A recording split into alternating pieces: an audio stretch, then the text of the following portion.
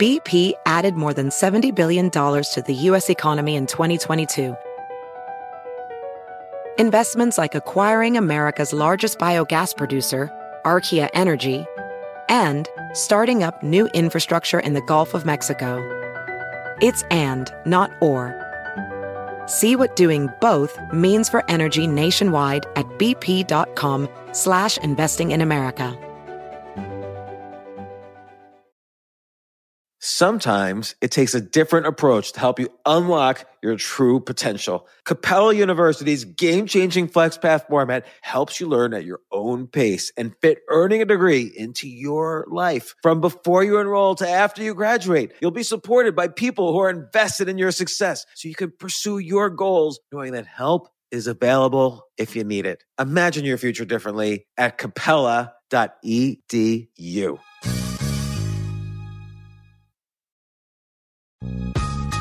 This isn't your average business podcast, and he's not your average host. This is the James Altucher Show on the Stansberry Radio Network.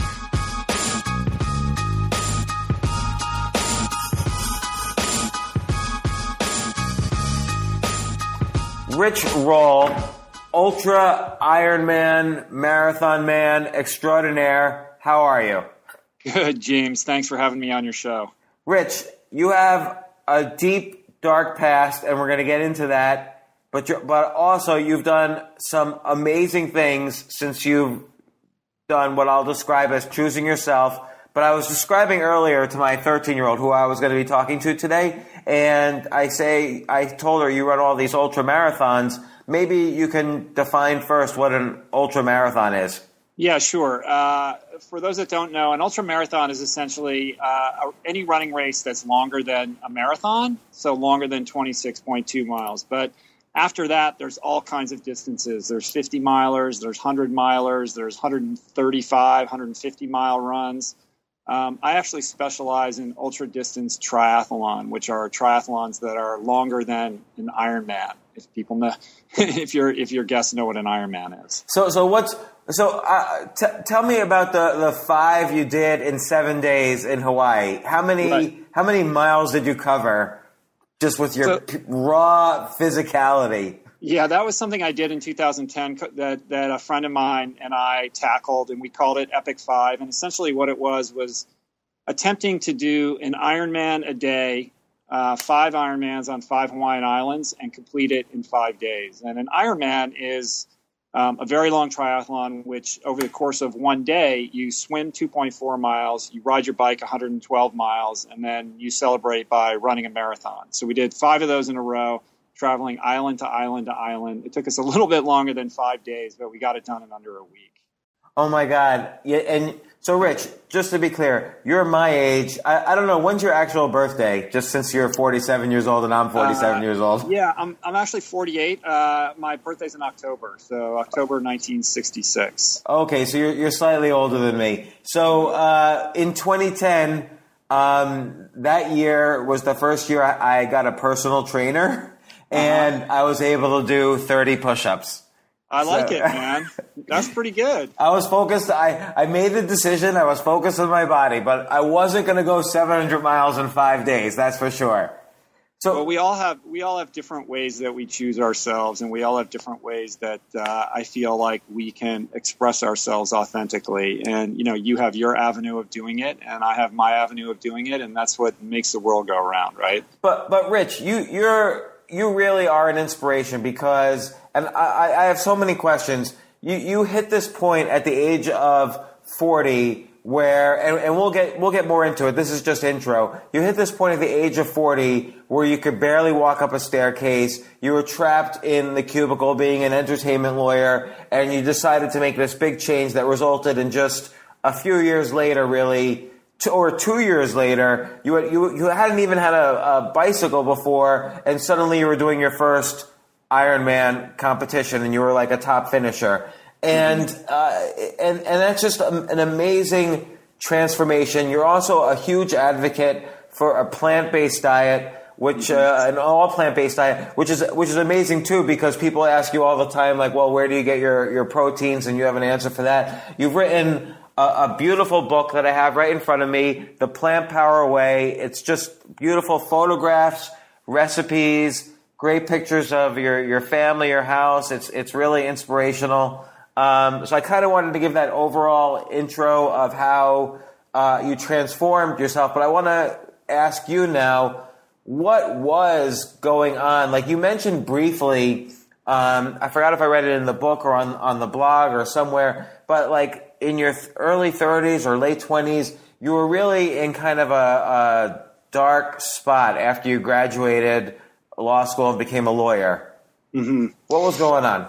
Yeah, for sure. I mean, I think that I was sort of my whole life had been premised on this idea of the American dream. You know, I grew up in a very education-oriented household where, achievement and higher education were sort of synonymous. And I think I had intuited my whole life this premise that if you study hard and get good grades and get into the best college and then transfer all of that energy into the corporate world and, arrive early and stay late and go the extra mile, that eventually not only will you achieve this, idea of the American dream, which is, 2 cars in the garage and all of this, but that ultimately that held the promise of happiness.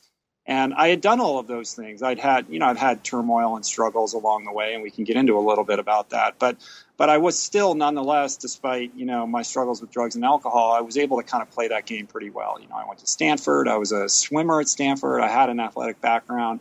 I went to Cornell Law School and got a great job at a prestigious Los Angeles law firm and was doing all of those things. And I was kind of on the precipice of having all that stuff. I was on the partnership track in my law firm. I'd met my wife. We were starting a family. We were building the house of our dreams. I had a Porsche in the driveway. I had, from the outside looking in, like a really great life. But inside, I felt like I was dying. I mean, of course, I love my wife and my children, but I felt like I was living somebody else's life. Like this whole promise of the American dream just wasn't paying out for me. And I looked around at the people I was working with, and they're nice people and good people, but I didn't really aspire to have any of their lives. And I felt like... Well, and let me ask you, was there one moment of that? Because so for 30 years or however long, or you had basically built up this mythology of what the American dream was. It doesn't just switch off like that. Like, when did you kind of get sort of reprogram yourself to think that this is not the American dream, or was it a gradual process? It was a gradual process, but I think it's that thing where, suddenly you find yourself living, someone else's life but you're so invested in it. So how do you then break free of that or do something different? And I think, if there was one concrete moment, it was probably, when I did my 100-day stint in rehab. How old were you?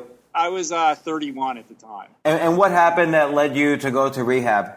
Well, I'm one of those guys who pretty much realized he was an alcoholic from the very first drink. I was a very much a work hard, play hard kind of guy. And, I was the guy who was always the last person to leave the party. I was always the guy who got the most drunk. And, what starts out as kind of fun in college, kind of turns on you if you're an alcoholic. And it wasn't long before, it took me to some pretty dark places. And it's a progressive disease.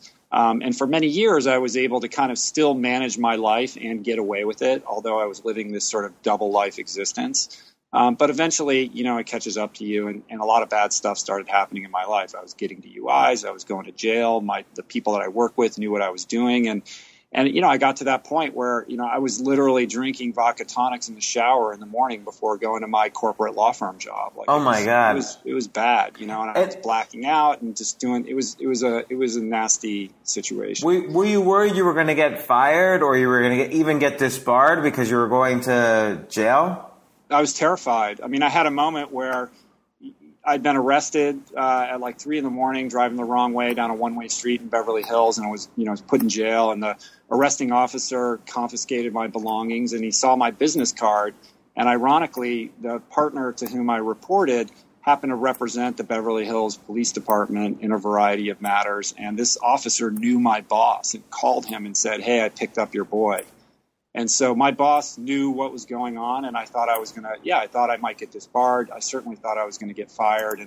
ultimately, him and the firm with whom I worked for was supportive when I had that kind of moment of clarity and realized that not only that I needed help, because of course I needed help. I was in a bad way, but that I was finally really willing and able to accept that help. And in my case, that took the form of, going up to rural Oregon and settling into, rehab existence, which, in today's day and age is sort of, you hear about people going to rehab all the time, but in truth, it really is a mental institution. My best thinking got me institutionalized. But to your point, James, that experience, it didn't just save my life. It was my first kind of introduction to a few sort of core spiritual principles about how to live your life. And it helped me kind of rethink and reframe what I was doing. And I remember early on in that experience when a counselor said to me, he asked me a question. He said, "Rich, are you a human having a spiritual experience, or are you a spiritual being having a human experience?" And I just looked at him like baffled, like I didn't even understand the question, But that was sort of the starting point for me in terms of kind of questioning what I was doing and starting to think more broadly about it. That's interesting, because if you think about a question like that, there really is no answer. Like, the answer doesn't quite mean anything, but at the very least, it just thinking about the question takes you out of the path of school, law firm, house, family, 2 cars, retirement, death. It kind of makes you question, is there another path? To be sure. I mean, just to grapple with that, I think is an important thing to do, because it makes you take sort of a landscape, 10,000 foot view on what it is exactly that you're doing, and it helps kind of put things into perspective. At least that's what it did for me. And was your wife supportive during this period? Like, was she kind of there for you? I met my wife after I had a year of sobriety, so she wasn't around for that period of time. Okay, because it seems like from the beginning she's like a very healthy lifestyle, and she was ready for you to come over to the healthy lifestyle side, it seems. Yeah, for sure. She's certainly the healthier one in our relationship equation, and there's no question about that. Well, and just to be fair though, and I don't think I said this before, you're like ranked among like the fittest people in the world, so that's saying a lot about your wife too. Well, I mean, she's, I'm where I'm at because of her. And I really believe that, it's her example and her belief in me that has allowed me to kind of, step into the person that I think she always saw underneath all of my density. And by density, I don't just mean physical weight, like just this sort of, burden that I was carrying around about what I was supposed to be doing. She always believed that I could unlock, that better version of myself. And she held that belief. And that's ultimately, it's a longer story, but ultimately, that was absolutely essential in me kind of stepping into this new way of living, this choose yourself idea, I guess you could call it. Yeah. And that's what I want to build towards, because so you do the rehab at 31, but it's not until 40 that you're feeling so just physically bloated and unhealthy, you couldn't even, or as the Rich Roll, story goes, you couldn't even make your way up a staircase without breathing heavily, and that's when you start making this big change. But obviously during these 9 years between 31 and 40, big things were happening to you. Like, if you could look at a video of yourself from, let's say, now, and you look at a video of yourself at the age of 35, like, what would be going through your head right now? I mean, it's 2 different people completely. I mean, physically, mentally, emotionally. I mean, everything about how I live and what I do on a daily basis looks nothing like what I was doing then. And like, what was a day like at the age of 35? And this is after rehab, so you were already on some sort of path after rehab, but before your real big changes. Like, what was a day in the life at age 35? Sure. So, the first thing is that when I got out of rehab, I was just so hell-bent on trying to repair all the wreckage that I had created as a result of my drinking and using. So my priority was creating a solid foundation of sobriety and then, kind of getting back everything that I lost. So I compensated by throwing myself into work, and not taking care of myself physically. So I'm working the 80-hour weeks, trying to, kind of regain everybody's respect by being the guy that, would show up when he said he would show up and, follow through and on things that he committed to and would look you in the eye when he talked to you. And, I was determined to, I'd had this, negative thing that had happened to me. And I felt like I had to overcompensate to overcome that. And at the same time, despite, being sober, in retrospect, looking back, I think that I transferred a lot of my addictive tendencies onto diet and lifestyle habits. So I was subsisting on what I like to call the window diet. Like if you drive your car up to a fine dining establishment and can roll down the window and they hand you food, that's basically what I was eating. So tons of fast food and, lots of, Chinese food takeout at the law firm and things of that nature. And, when you're young, you can get away with that stuff to some extent, but it starts to catch up to you as you start to inch towards 40. And so it was a gradual process of becoming more and more lethargic, more and more of a couch potato, packing on, the 5 to 10 pounds a year, and also kind of, progressing in this certain state of denial about what I was doing. Like I would still look in the mirror and think that I was that 20-year-old, fit swimmer guy from Stanford, and I wasn't able to really kind of see myself as I was actually living. Okay, so fast forwarding 13 years, what exactly did you do today? So it's 1:30 on the West Coast. What time did you wake up this morning?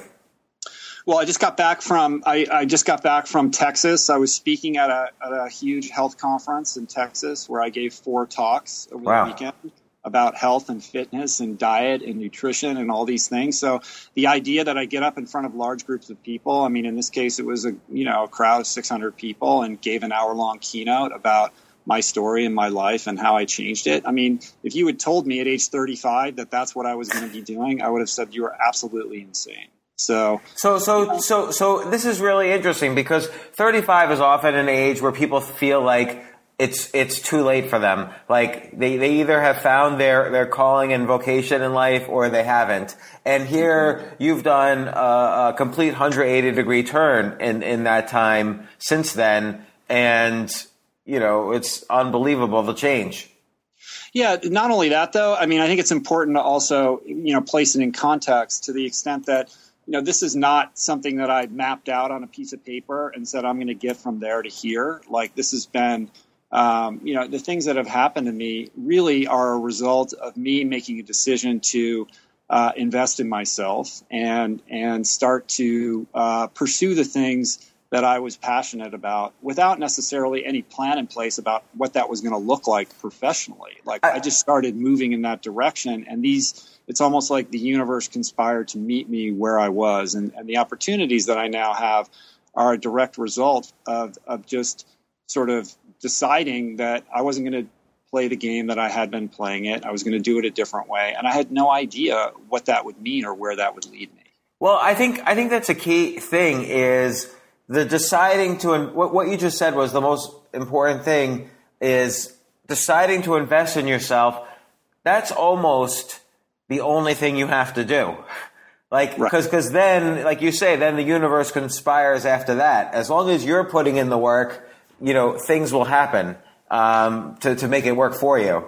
It's true, but that can also come off as sounding a little sort of pithy or contrite. Like, Okay. I agree.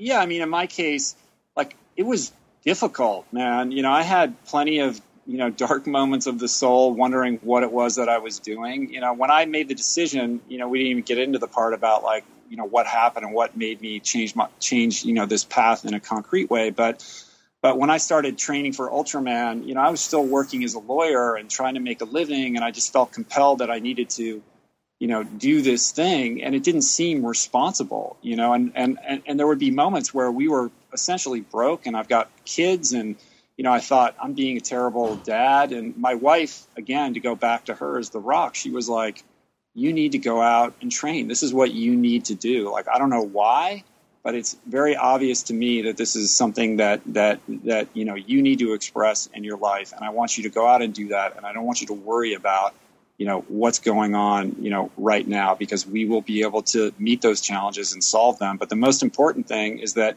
you're engaged in what you're passionate about right now. And so I want to get into that moment, but I also want to point out again, obviously, the importance of having people around you. It's not just being physically healthy, it's being emotionally healthy, being the sort of person that people like that will be around you and supportive of you and ready to help. Yeah, I mean, water rises to its own level, right? And I think that, whatever challenge it is that you're trying to pursue in your life, entrepreneurial or interpersonal or whatever, I think health is extremely important. And I mean health in the most comprehensive sense. Good health starts with what's on your plate, but if you want to truly be well, that means a balanced approach to your mental health, your emotional health, your physical health, and your spiritual health, and redressing all of those things, I think, is crucial to being able to express your best, most authentic self. And you can be eating a great diet, but if you're bonkers insane, how healthy are you truly? And in my case, I did a lot of interpersonal work. Like I had to really look at myself in the mirror and tackle some behavioral aspects of how I was living that weren't comfortable and weren't fun to kind of pick apart. So at the age of 40, you're again, as the story goes, you're going up this staircase. I'm almost thinking you should bring this staircase with you to every house you ever move into. It's so important to your story. So you're going up this staircase, you can't breathe. And now this is the moment. So what happens? What's going through your mind? And what was the first thing you did? So, yeah, I'd been working late. I picked up a bag of cheeseburgers on the way home. I got home. My family was asleep. I plopped on the couch. I start doing what I usually do late at night, which is watch Law and Order reruns or something stupid like that. So you were just at a law firm all day, and now you're going to watch a law firm on TV. Yeah, exactly. Right. It's that's where I was at. And as I started to doze off, I said, I got to go to bed. And I started making my way, up the staircase to our bedroom. And I had to pause halfway up a flight of stairs. I was 39 years old. I was going to be turning 40 soon. And I was winded. I was out of breath. I buckled over. I had tightness in my chest, and I started to get beads of sweat on my forehead. And it was a panicked moment where I thought I might be having a heart attack. And it was really scary. My mom would always say to me, you got to watch out for your heart. Heart disease runs in our family. You got to be careful about these kinds of things, because her father, who I'm named after, his name was Richard Spindle. Much like me, he'd been a champion swimmer when he was young. He was captain of the University of Michigan swim team. He was an Olympic hopeful. He never smoked. He was never overweight, and he continued to stay fit and active his whole life. But he died of a heart attack when he was 54. When my mom was in college, certainly long before I was born. And that was that was a traumatic event in her life, obviously. And I never really thought about it. You just don't think about that kind of stuff when you're young. But that all kind of snapped into focus for me in that very, crystallized, moment that evening. And it was a moment that reminded me a lot of the morning that I woke up and decided it's time to go to rehab, like that moment of clarity. And I think that it really reminded me just how potent these moments can be. Like if you're lucky enough to have a moment like that in your life, and you can make a decision, you could change your life. Like in the moment I decided to get sober, I was in enough pain where I was willing to do something different. I made a decision, and my life was irrevocably altered for the better forever. And I think when I was on the staircase, it occurred to me that this was another such moment where I had a very slim window of opportunity to make a decision that would allow me to change and live differently. But if I didn't take it seriously and immediately implement some kind of specific new direction, that it would quickly pass and I'd be back to my status quo. So the heightened kind of aspect of that moment, I think, and my ability to kind of capture it and do something about it was informed because I had had that prior experience. That's interesting. So the fact that you had, because there are two different types of intense experiences. One where you completely removed yourself from your environment for 100 days in order to kind of literally clean out the toxins in your system, both physically and emotionally and so on. And this other one is more about habit than addiction, where you still have to go back to your normal, quote unquote, normal life, but at the same point you have to change it to have a healthier lifestyle. That's in some ways more difficult because it requires overcoming these deep set habits, like having this window diet, for instance. Yeah, for sure. And, whereas when you get sober, there's a clear demarcation line between using drugs and not using drugs. With respect to diet, well, you still have to eat, right? Right. But I think because I had done so much interpersonal work and the tools that I kind of intuited through recovery were very helpful in helping me create some new habits and rules around what I was going to do with respect to food and exercise. Well, so like the next day, I assume you let your wife sleep and stuff while you were going through this heart attack. But like the next day, did you like say, okay, I'm in, make quinoa for breakfast or whatever? Like, what did you do? Yeah, however you say it. It kind of was like that. Like, I was too embarrassed to actually tell my wife what had occurred. And I think this brings up an interesting kind of relationship issue, which is, like I said, I mean, my wife was always the healthier one in our equation. She wasn't completely plant-based at the time, but she was very health conscious. And she's the person who's always reading spiritual books and going to yoga and doing all these kinds of things. And, I'm the guy who's watching Law and Order and eating the window diet. And she had, for several years tried to, expand my awareness by putting books on my bedside table or saying, maybe you should look at this or maybe you shouldn't do that. And I think she got progressively more and more frustrated when I wasn't biting. It wasn't working, her approach. And she got to a point where, because of the kind of interpersonal work that she's done, where she faced a decision, which was, I can continue to try to get this guy to change, or I can just decide, like, I'm going to love him exactly who he is, and I don't need him to be any different. Like, he's going to be who he is. And I'm going to let it go. And not in a perfunctory way. Like, she really got to a place where she believed that. Like, she was cool. Like, she wasn't going to put anything on me. And she really let it go.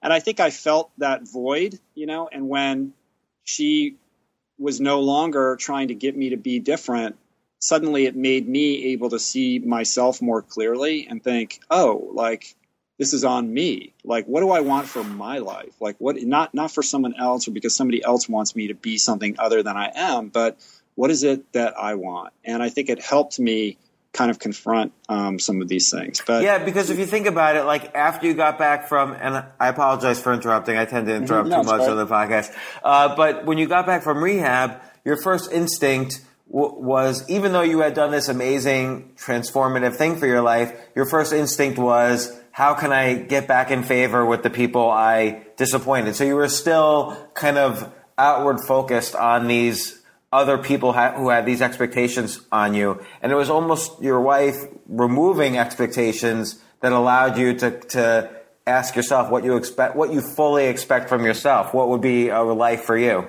Right. I think that's very astute. And, certainly people pleasing is one of my behavioral defects that, probably, didn't help. And it's been a process of trying to grapple with and overcome that. But yeah, so that's where it started. And from there, I did a 7-day like fruit and vegetable juice cleanse that was horrific for a couple days. I felt like, by the 5th, 6th, 7th day of that, I felt a resurgence in vitality that I couldn't remember ever experiencing since I was a kid. And so it took the first 3 days were horrible, and then by day 5 or day 6, what exactly did you feel? Because I've never done this. Yeah, I mean, so, look, being kind of a logic, rational-minded person, when somebody says, well, you're going to drink like fruit and vegetable juice and this is going to detox you. I mean, my reaction to that is like, what do you mean detox me? Like, what are the toxins that we're talking about? And how does drinking vegetable juice going to have any impact on that? Like, I didn't really understand it. But I think the important thing was that I was willing to try something different. I was willing to just say, you know what I'm doing is not working. Here's something that I can do. I'm going to set aside my logical, rational mind, and I'm just going to do this just to kind of shift my energy. And yeah, the first couple of days I was buckled over on the couch. I felt like I was detoxing off heroin. It was terrible. I had no energy. I couldn't move.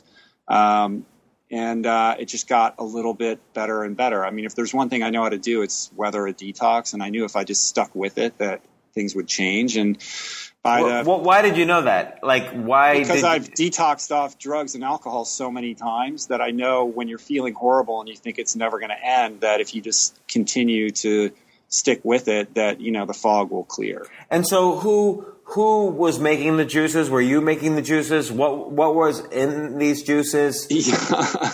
I want to know, because so I can start it tomorrow. Yeah. I think I'm trying to remember exactly what we did, but it was like progressively weaning myself off of solid food and getting more and more kind of just liquid oriented. I know that Julie made this broth made out of beets and certain kind of herbs and vegetables in it.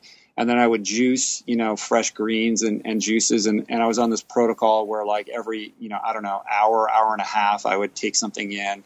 And I think I did. There's a guy called the Herb Doc, Dr. Schulze. He had like a liver detox, like 7-day program. I think that's what I did at the time. I'm trying to remember. But in any event. Is it dangerous at all? Like if you do it wrong, could you... Probably. Mm-hmm. I mean, I think, what you see out here in Los Angeles is people that do the lemon water and cayenne pepper kind of thing where they're basically just starving themselves. And I don't recommend that. Mm-hmm. There's people that do, juice fast for many, many days longer than 7 days. I think that, I was always getting nutrients in. It just was in the form of liquids as opposed to solid food. What if I just always took like, enough greens and seeds and nuts to get protein and throw in some fruits in there to get a little sweetness. Use a juicer or a blender, make juice, and just do that all day long every day for 7 days. You think that would be equivalent? Yeah, it would be close. Mm-hmm. It would be close. I think that I could talk to you later about specifics of that, But yeah, I think that's a good place to start. I mean, I think it's important to make sure that you're getting certain micronutrients and phytonutrients and that you're hydrating and all of that. But I think there's many ways to kind of slice and dice that. But I'd be happy to talk to you about that. And then, so after day 7, you've done this cleansing. Now, are you feeling like lighter? Did you lose weight in the 7 days? Like, what happened? Yeah, I mean, I lost some weight, and at the end of 7 days, I had like mental clarity. I had amazing energy, this like resurgence in vitality, and it was kind of an amazing experience. It reminded me of what Hippocrates said in whatever it was, like 340 BC, like let food be thy medicine and medicine be thy food. I mean, that kind of like really made me understand that there truly is an equation between the foods that you're eating and how you're feeling. And it's kind of academic and elementary, but I don't know that I'd ever really thought about that, let alone truly experienced it. And so, that experience led me to kind of say, wow, the human body is pretty freaking resilient, because I'd abused myself with horrible lifestyle habits and the window diet and drugs and alcohol, all this kind of stuff for so long, like most of my adult life. And here in a mere 7 days, I felt like a completely different person. So then it became about like, all right, well, like maybe I'll just keep juicing forever. My alcoholic mind is like, I'm never going back to food, but of course you got to start eating. So then it became about like trying to find a way to eat so I could continue to feel this good. And that involved like a lot of self-experimentation before I kind of ended up where I am now. And that's difficult because like I even tell my wife, like I can't, it's hard for me to go grocery shopping with her because, there's 18 aisles of junk food, and then there's one aisle here with vegetables and another aisle here with fresh fish, which I enjoy. But I'm tempted on those 18 aisles in the middle. Like I can't go into a grocery store without leaving with something. So I know. How do you do it? it's become really difficult. I mean, it's crazy that the Whole Foods are relegated to the far, like Siberia in our gigantic grocery stores. I mean, when did grocery stores become the size of Walmart? I mean, they're getting bigger and bigger and bigger. And, 90% of them are those middle aisles where everything is packaged, everything is processed, everything is, sort of high in salt, sugar, or fat. And, there's a really interesting book by Michael Morris. I don't know if you read it. It's called Salt, Sugar, Fat. No, I haven't read that. He looks at the big food companies and he kind of draws this analogy to big tobacco in the 70s in the sense that these giant food companies are pouring tons of dollars into scientific research and marketing in order to kind of really specifically and scientifically devise these foods that activate the pleasure centers in our brain to create that addictive response. So it becomes very difficult to say no to those, and to stick to those aisles and to focus on the fresh produce or, opt to go to the farmer's market instead. So I'm empathetic and, I listen, I consider myself a food addict and I know what that's like. So it takes a while to, kind of find what you want, what works for you, and then build the habit of not slipping back into the window diet. Like, how many days do you feel it took you before you knew for sure you weren't going to slip back into an unhealthy diet? And basically, what made you settle on kind of the plant power approach?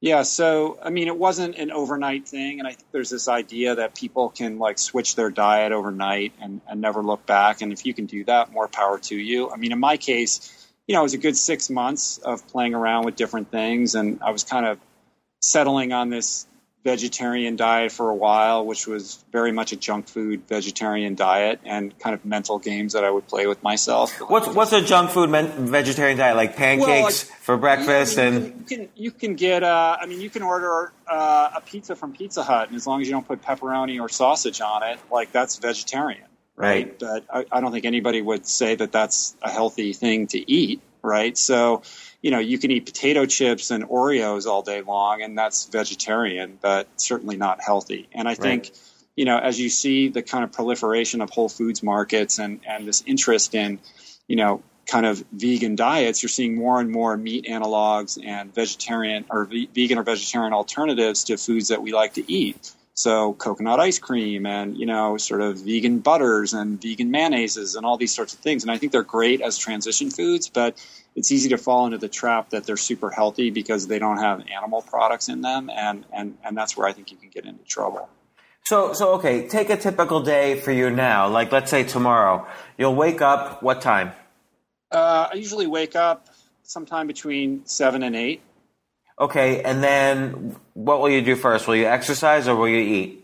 Yeah, I work out in the morning. Sometimes I just go out and train right away, but more often than not, I'll start my day with a green smoothie in our Vitamix blender, and that usually is a lot of kale, some spinach, maybe a half a beet, some hemp seeds, some chia seeds, some ground flax seeds, some berries, maybe a little bit of fruit, but it's really just a lot of dark leafy greens is how I like to start the day, and that gets me kind of out the door with some really, good energy. And how long does it take you from beginning to end to make this for yourself?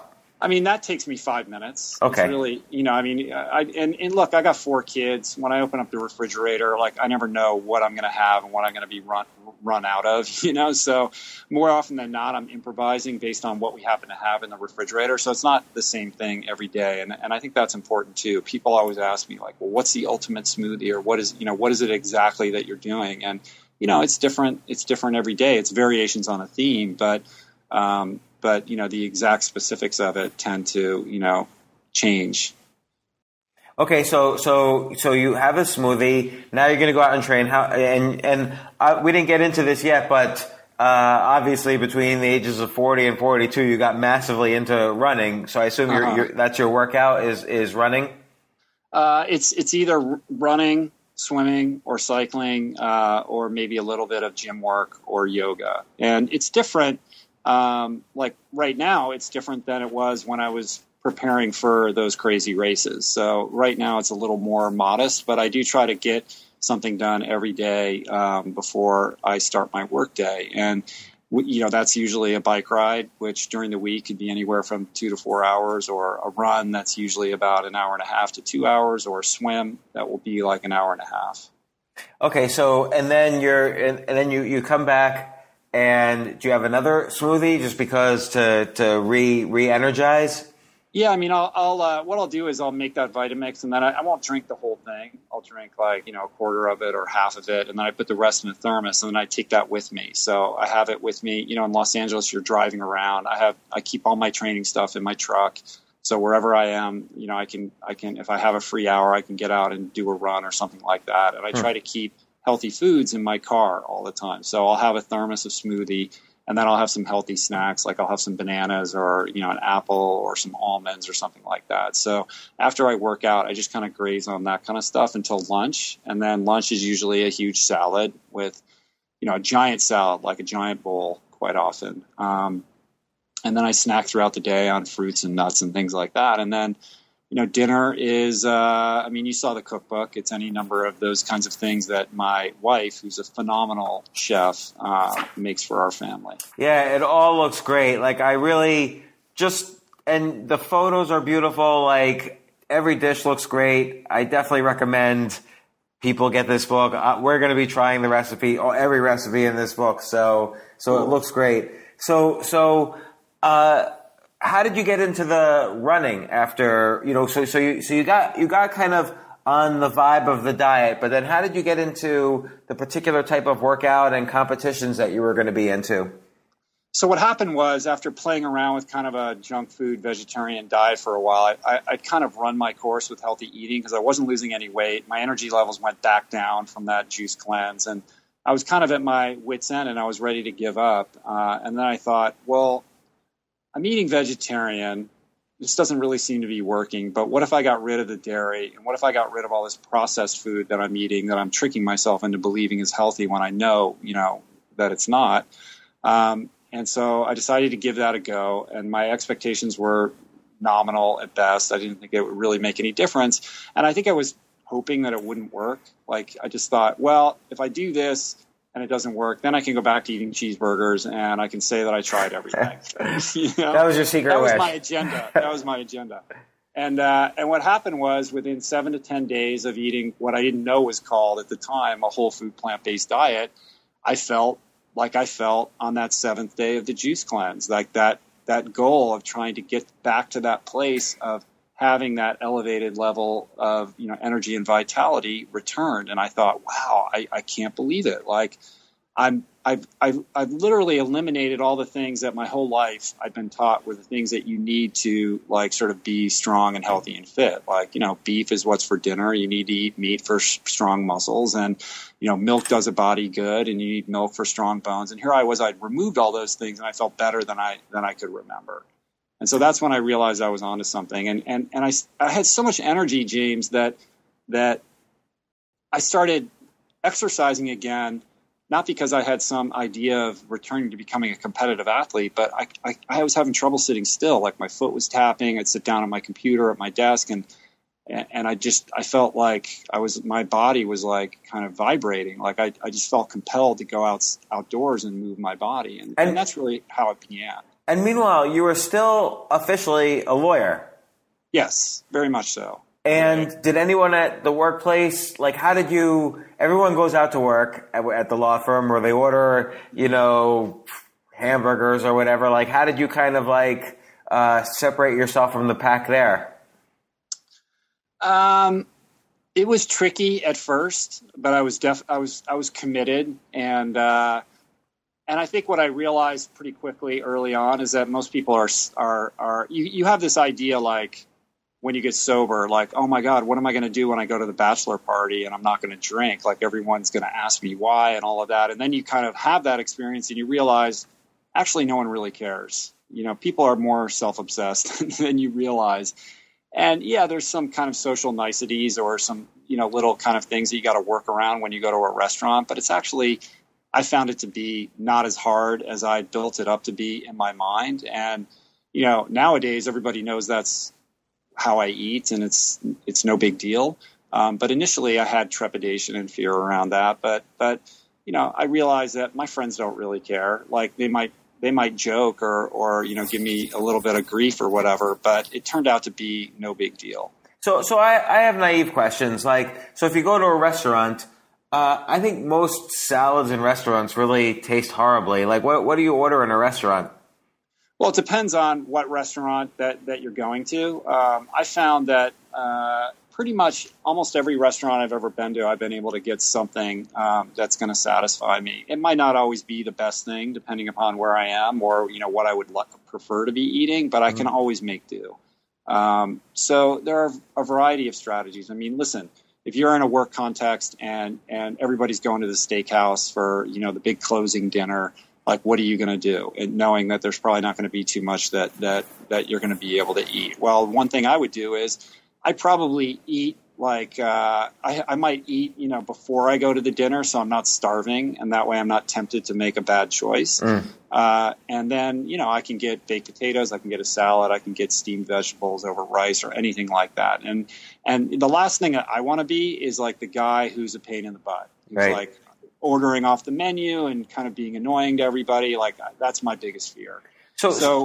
Oh, sorry. Go ahead. Go ahead. Yeah, I mean, so one thing I would do is I'll just excuse myself from the table. I'll go find the waiter. Like, I'll just say I'm going to the bathroom, and then I'll find the waiter, and I'll just say, listen, this is my situation. What do you think you guys could make? Do you guys have rice or vegetables? Maybe you can make me a big salad or, some baked potatoes or some potatoes or something like that. And almost invariably, they're like, yeah, no problem. They'll work something up. And sometimes the chef he's happy to do it because he's sick of making the same thing all the time.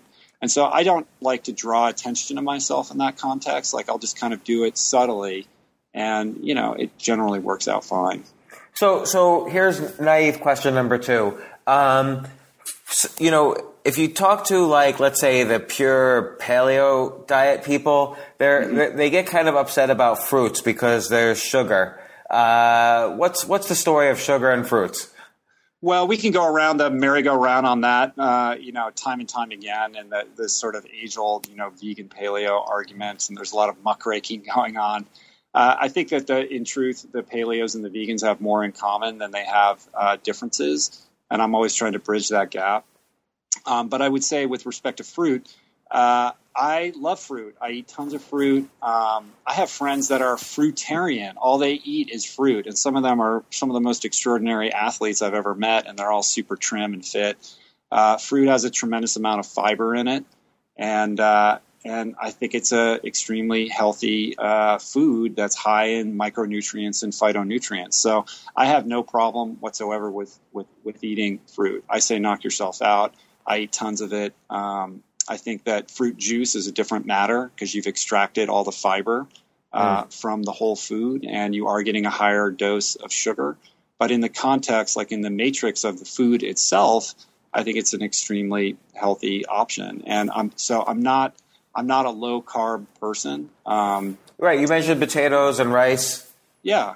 I mean, I find that when I'm eating, a wide variety of vegetables and fruits and some whole grains and nuts and seeds, that nature sort of takes care of everything else. And, I've been doing this for 8 years now, and I've been able to transform my body from, schlubby 50-pound overweight guy to, a guy who's doing things athletically that I never dreamed I thought I would be able to do. And I've been able to maintain the diet without being overly fixated on, calories or a percentage of carbs to protein and all of that kind of stuff.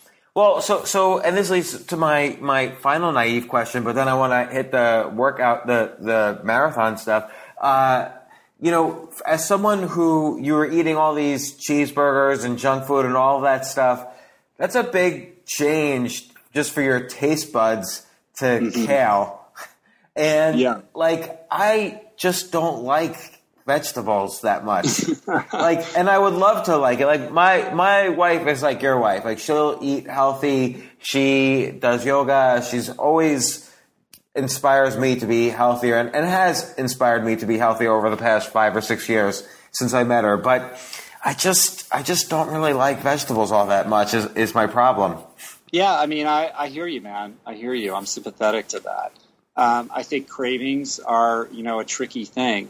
But what I've discovered, and the more kind of I've looked into this, is how fluid cravings can be. For me, there's a lot of popular diets out there that allow you to have like a cheat day, like once a week, you can eat whatever you want.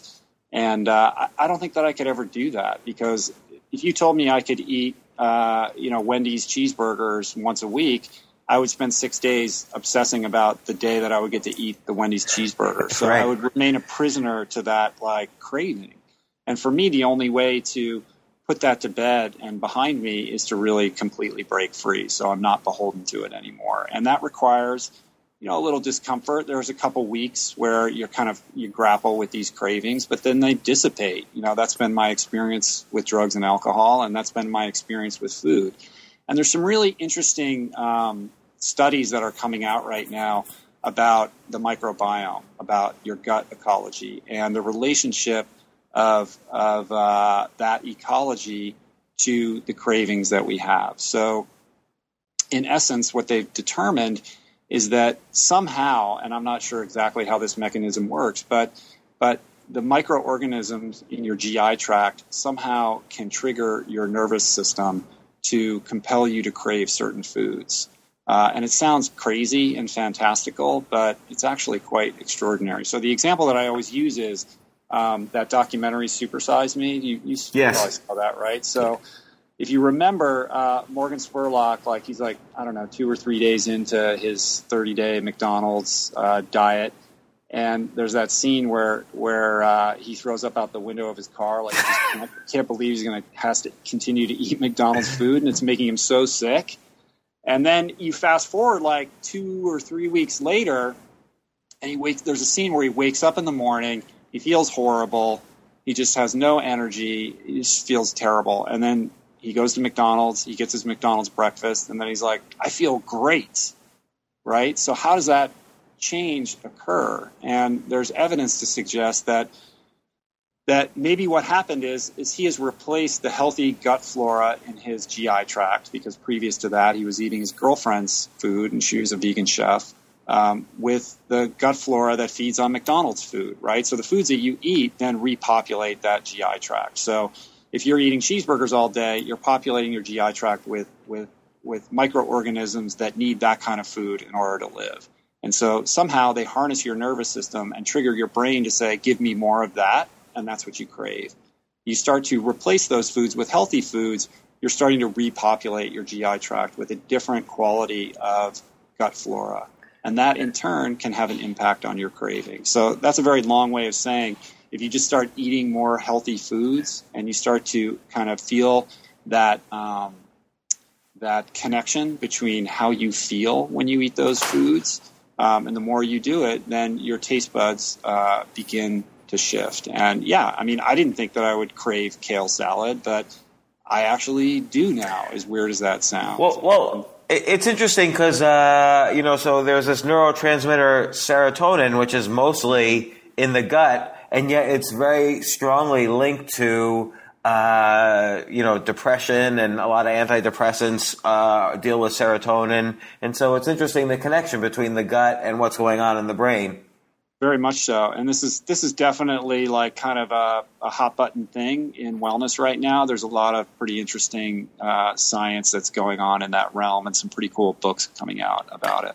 So working out, you were already athletic as a kid and a college student and everything, but to go from, the staircase to doing an Ironman to doing 5 Ironmans in 7 days, this seems to me just incredible. How did you, well, 2 questions there really. A, how did you start training for this? How did you know you were going to start entering these competitions? And then B, where's the transition from lawyer to Ironman? So what happened was, like I said, I just started getting outside because I had all this added energy. And again, no agenda. I mean, really my only goal was I just wanted to lose this gut around my midsection. And I wanted to be able to enjoy my kids at their energy level. So those are pretty simple, relatable goals. And I just started without any structure. I bought a pair of running shoes. My wife bought me a bike for my 40th birthday. I'd never really owned a bike before. And just started, kind of casually getting out there. What started off as being able to only run for a half an hour, slowly started to grow to 45 minutes to an hour. And I went back to the pool for the first time in a long time. And on Saturdays, I'd go out and ride casually with some buddies of mine. And I just felt like I was losing the weight really fast. And I felt like I was getting stronger really quickly.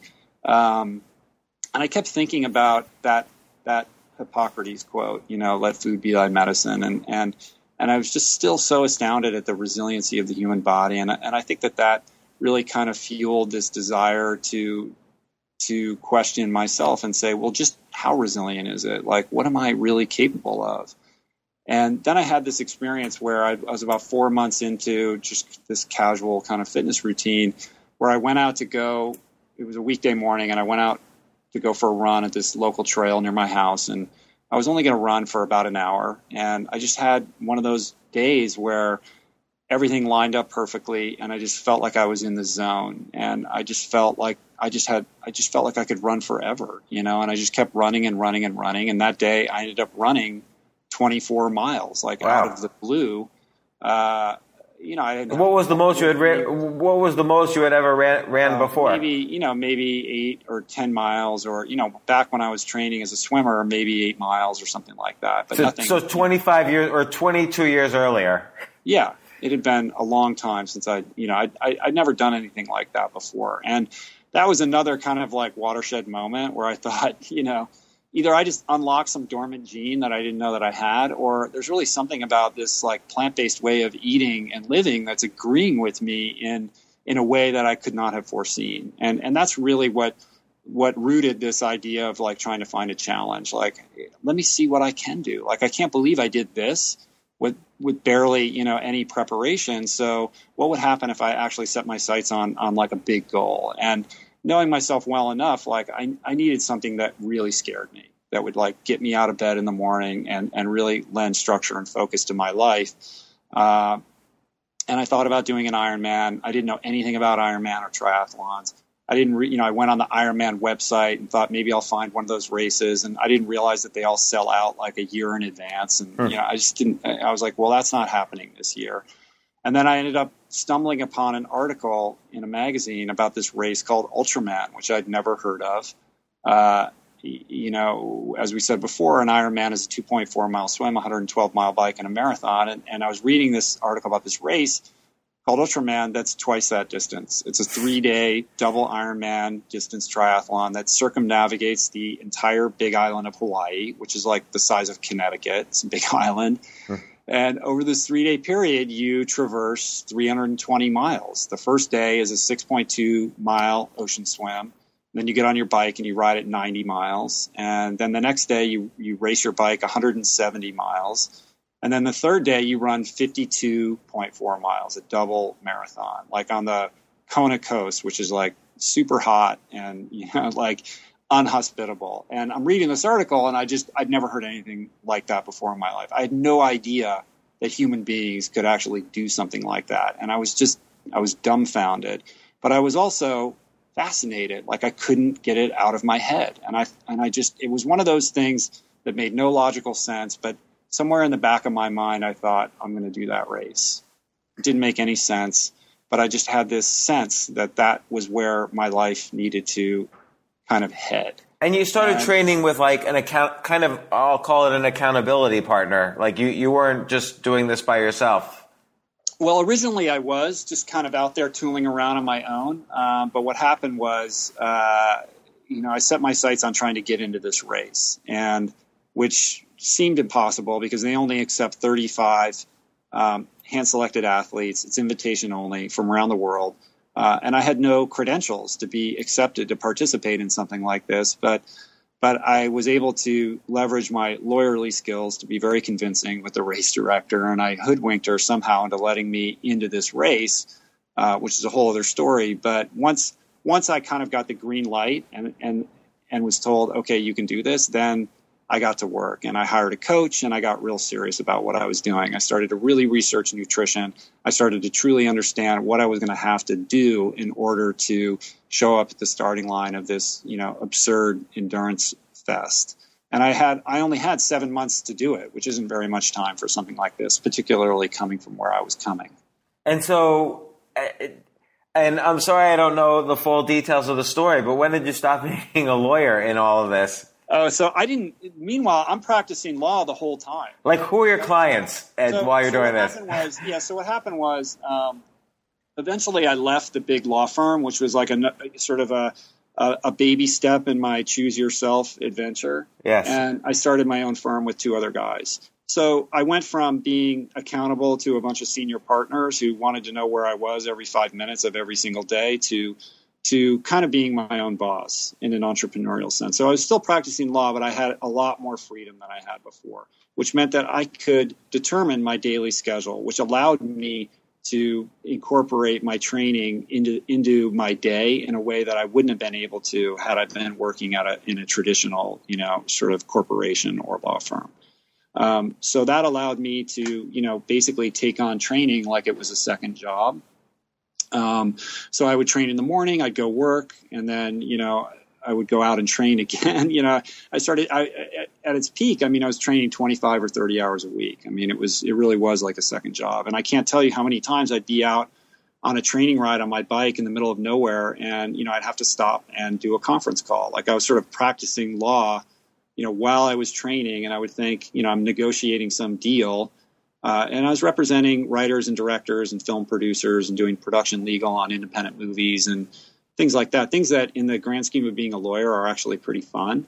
But I would think, as I was talking to some, talent agent on the phone on the side of the road in my cycling kit, thinking if this guy knew what I was actually doing right now, because he's assuming that I'm just in my office. Right. And that was kind of a tricky, tightrope to walk for a while to make sure that I was getting all my work done and serving my clients and, being responsible to them while also doing this other thing. So I actually didn't stop practicing law until Finding Ultra, my first book, came out, which was in 2012. So it's coming up on 3 years. So I was practicing law for quite some time before I was really able to responsibly let go of it, because being a provider for, a family of 6, I gotta bring home the bacon. And the kind of things that I'm doing now. Sort of bring home the bacon. You want to bring home the opposite of bacon. The veggie bacon. Right.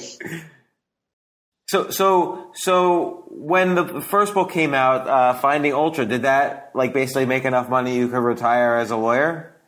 Absolutely not. I did that. It was my first book. I did it with Random House with Crown, and I got a pretty good advance for a first-time author. And if I was living in a cabin in the woods by myself, maybe I could have stretched out that money to make it last. But that money went pretty quick. And as you know, those checks come in installments. Yeah. So it seems like maybe it's a lot of money, but in truth, it doesn't turn out to be as much as you think. And it allowed me a little bit of breathing room while I was writing the book, but it certainly, wasn't anything that was going to allow me to sort of say, no, I'm not practicing law anymore. But what happened was when Finding Ultra came out in 2012, I just said, this is my opportunity to really transition what my profession is going to be. And I can just sit back and let this book come out and do its thing. And I'll still have to practice law, or I can seize this opportunity and really use it to make the most out of it, to really get the book out there and leverage every single opportunity and create the most opportunities that I can out of it that will allow me to step into what ultimately, could become a new career that's sustainable for my family. Right. So I took that opportunity very seriously. Because just the diet and even the working out in the competitions, those are 2 things under a very big umbrella, which is this entire nutrition space, and they established your credibility, but now it opens up the entire space to create a living and a career. For sure. And, I think that a lot of people, especially first-time authors, they have this idea that they write a book and that their life is just going to magically change as a result of that. And I could tell you that, I worked harder on getting the book out there and trying to, exploit every nook and cranny to go around and speak where anybody would let me speak, for free, financing it myself.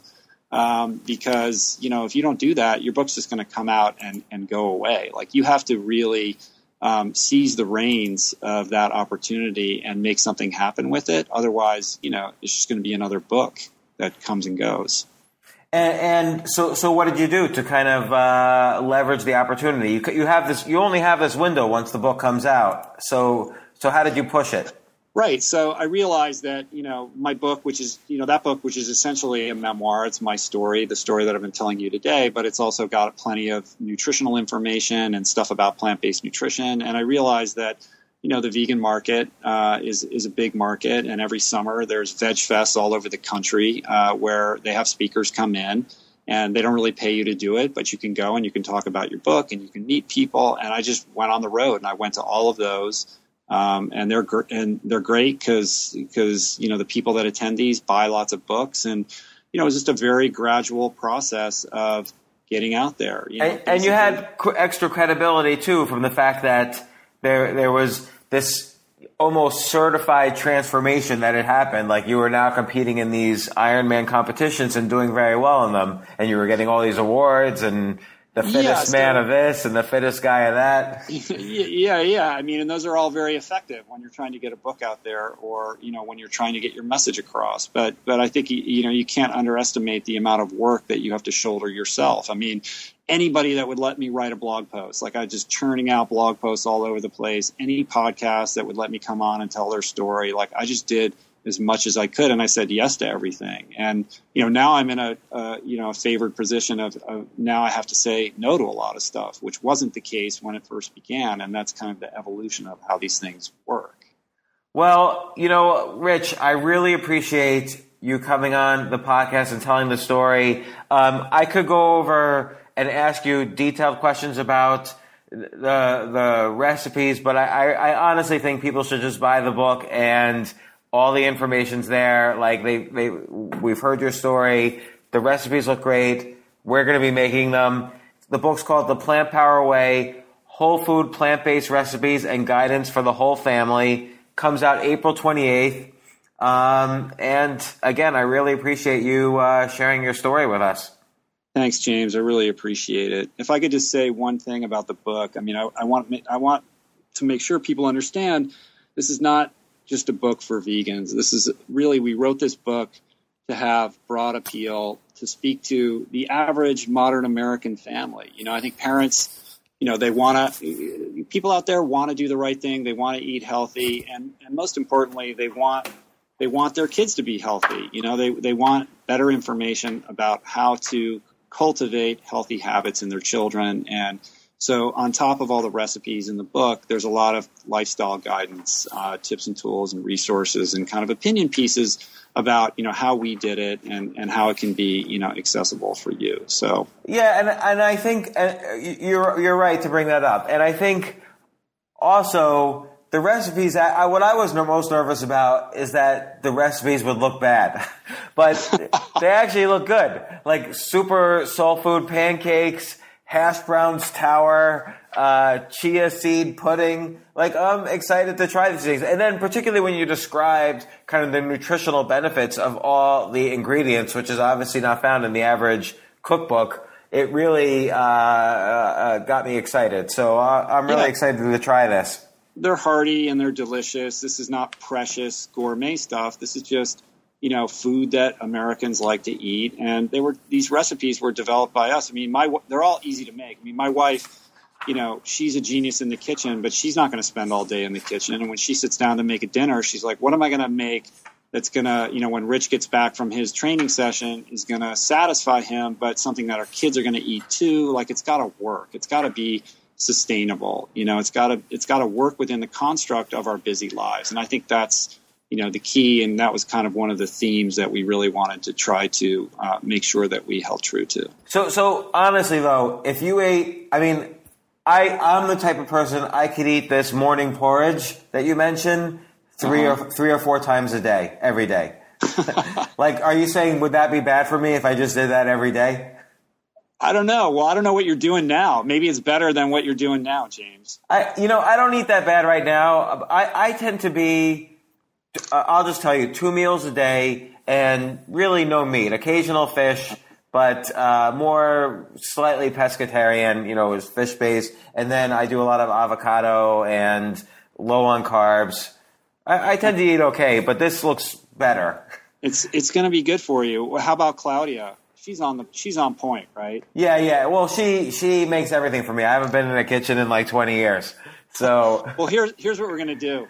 The next time you're in Los Angeles, you're going to come over to our house, and we're going to make you an amazing meal, and you're never going to look back. Excellent. Well, I look forward to it. Well, right. Once again, Rich, thanks so much, and I will talk to you soon. Thanks, James. Appreciate it. Bye. For more from James, check out The James Altucher Show on the Stansberry Radio Network at stansberryradio.com and get yourself on the free Insiders list today.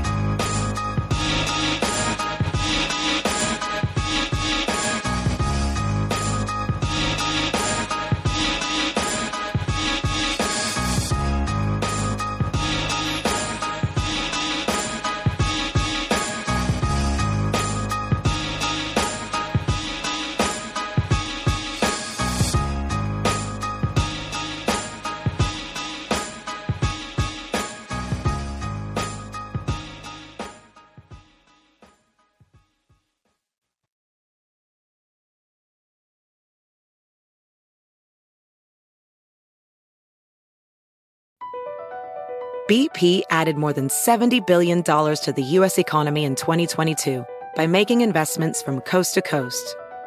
Investments like building charging hubs for fleets of electric buses in California and starting up new infrastructure in the Gulf of Mexico. It's and, not or. See what doing both means for energy nationwide at bp.com/investing in America.